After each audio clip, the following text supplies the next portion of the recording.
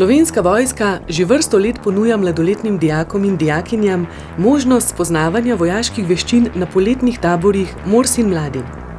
V letu 2019 pa bo prvič izveden tudi zimski tabor, na katerem bodo pripadniki gorske šole in 132. gorskega polka mladim predstavili vsebine, ki jim bodo v življenju še kako koristile. V 5 dneh, kolikor traja tabor, se boste seznanili z vojaško in specialistično opremo ter pripravo opreme za gibanje v gorskem svetu. Spoznavali boste nevarnosti in prvo pomoč v gorskem svetu, gibanje in praktično reševanje v gorah pozimi, orientacijo in preživetje v naravi.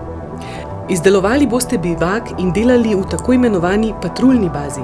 Naučili se boste gibanja v gorah na smučeh in krpljah. Preizkusili pa se boste tudi v patruljnem teku s streljanjem na biatlonske tarče. Tabor Morsin mladi bo potekal v Bohinjski Beli v 2 terminih, in sicer od 18. do 22. februarja 2019 in od 25. februarja do 1. marca 2019. Več informacij o taboru in načinu prijave preberi na spletni strani postanivojak.si. S prijavo pohiti, saj je število udeležencev omejeno. Prijave sprejemamo do 3. januarja 2019.